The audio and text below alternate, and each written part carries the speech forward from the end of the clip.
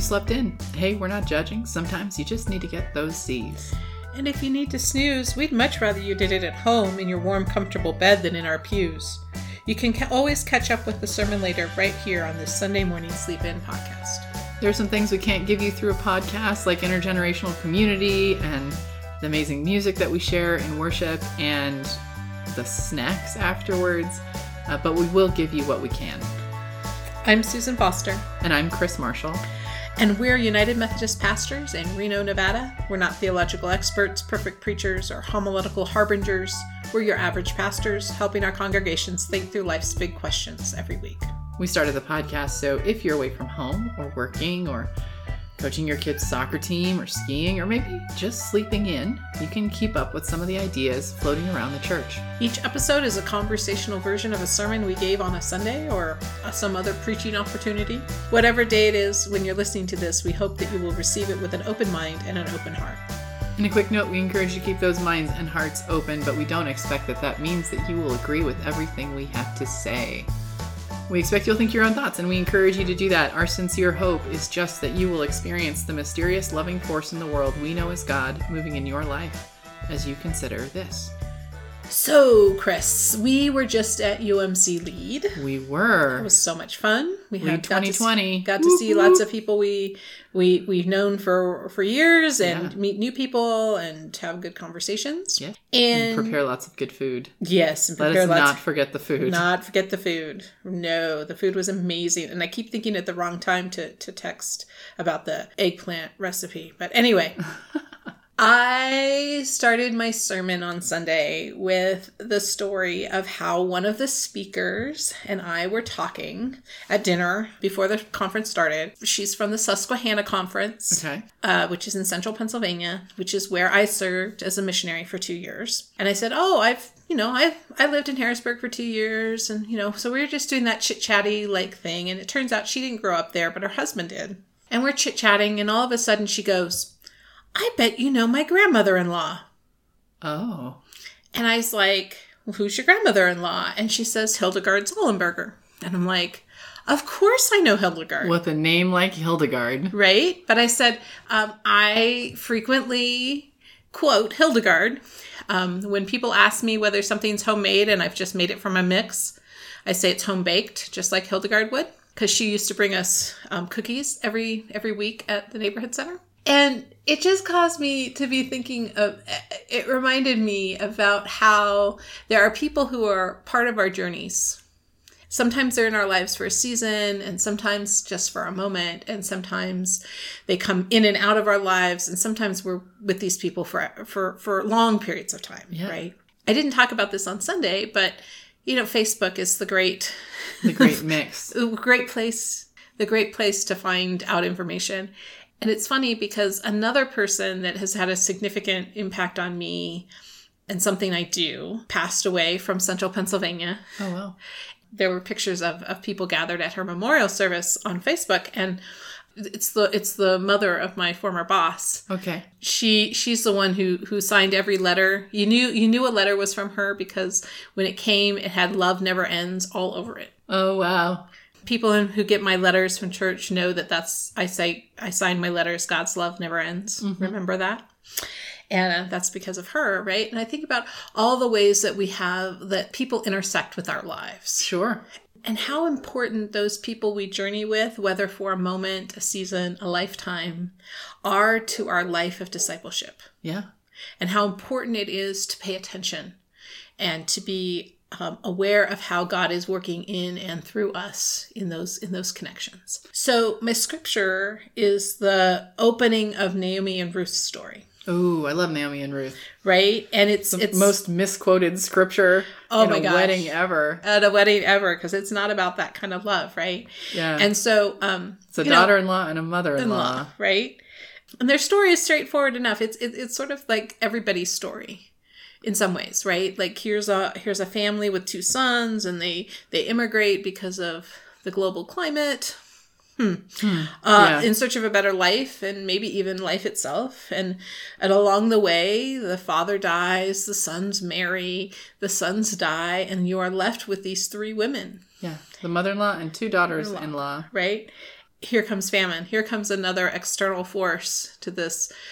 I have to remind people because we kind of have this sense that widows are just people, right? Uh-huh. But in this period, we have to remember that widows are in a very vulnerable position. Absolutely. They can't work. They can't work. They don't have anybody to work for them. They can't own property. They can't, right? Like all those things, right? And they're a little too old to get married.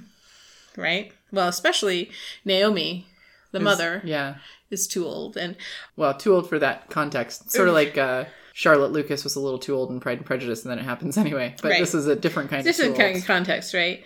And so the question becomes, obviously in the text is what will become of them? What are they going to do?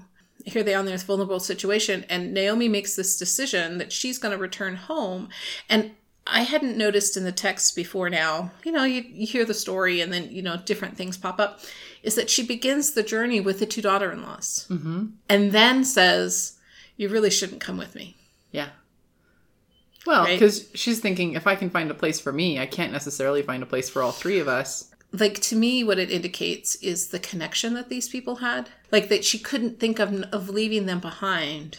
Right. Right. And then we see this scene where Orpha decides that she will return to her family. Right.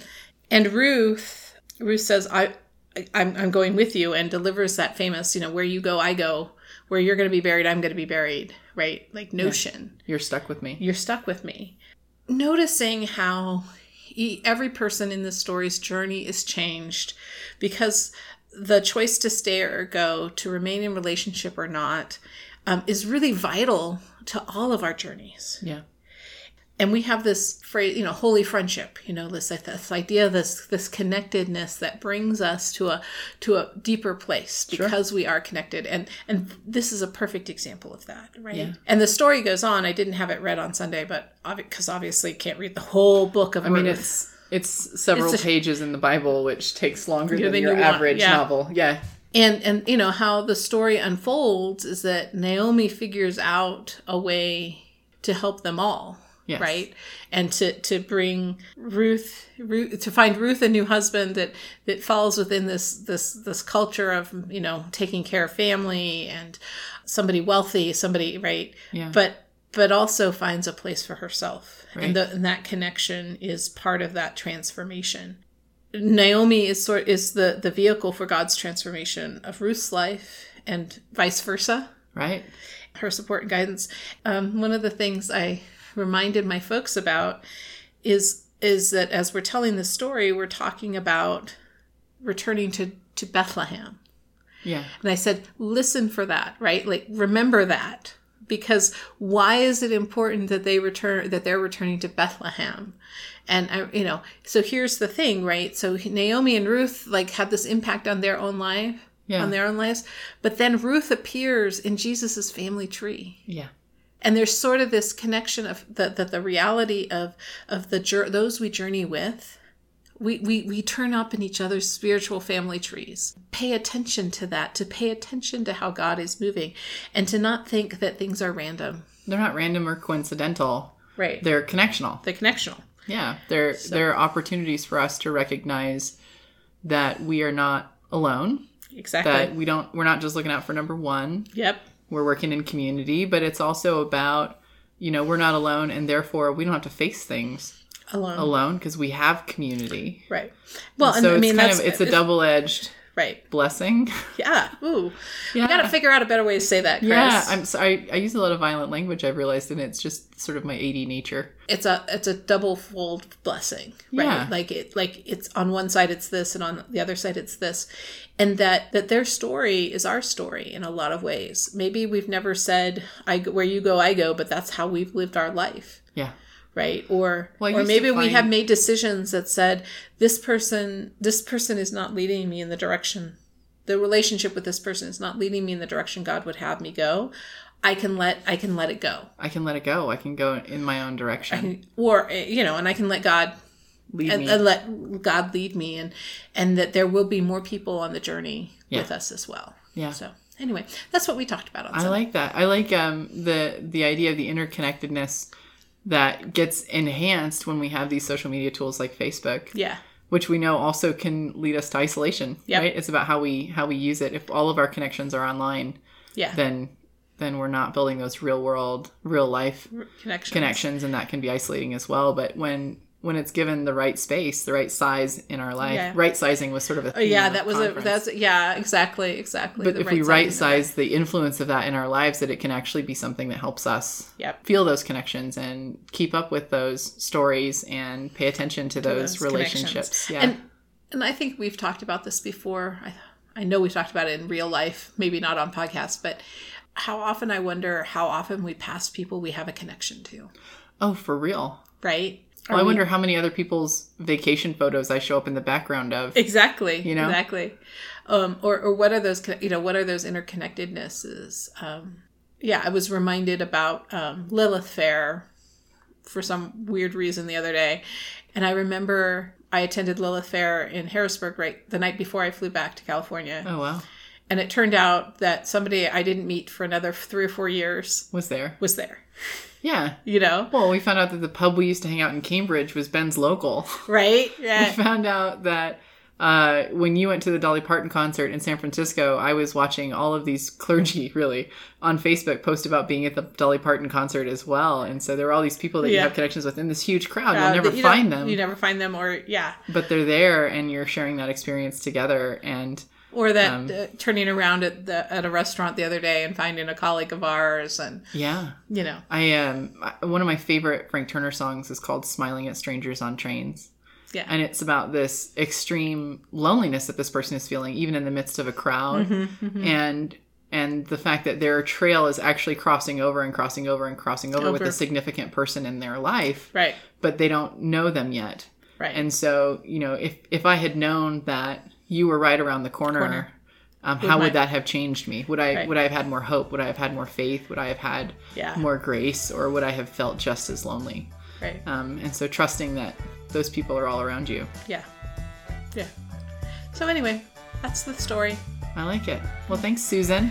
Thanks to all of you for listening to the Sunday Morning Sleep-In podcast. If you'd like to get in touch with us, you can do that by email, sundaymorningsleepin@gmail.com, or you can find us on Facebook or on our website, sundaymorningsleepin.com.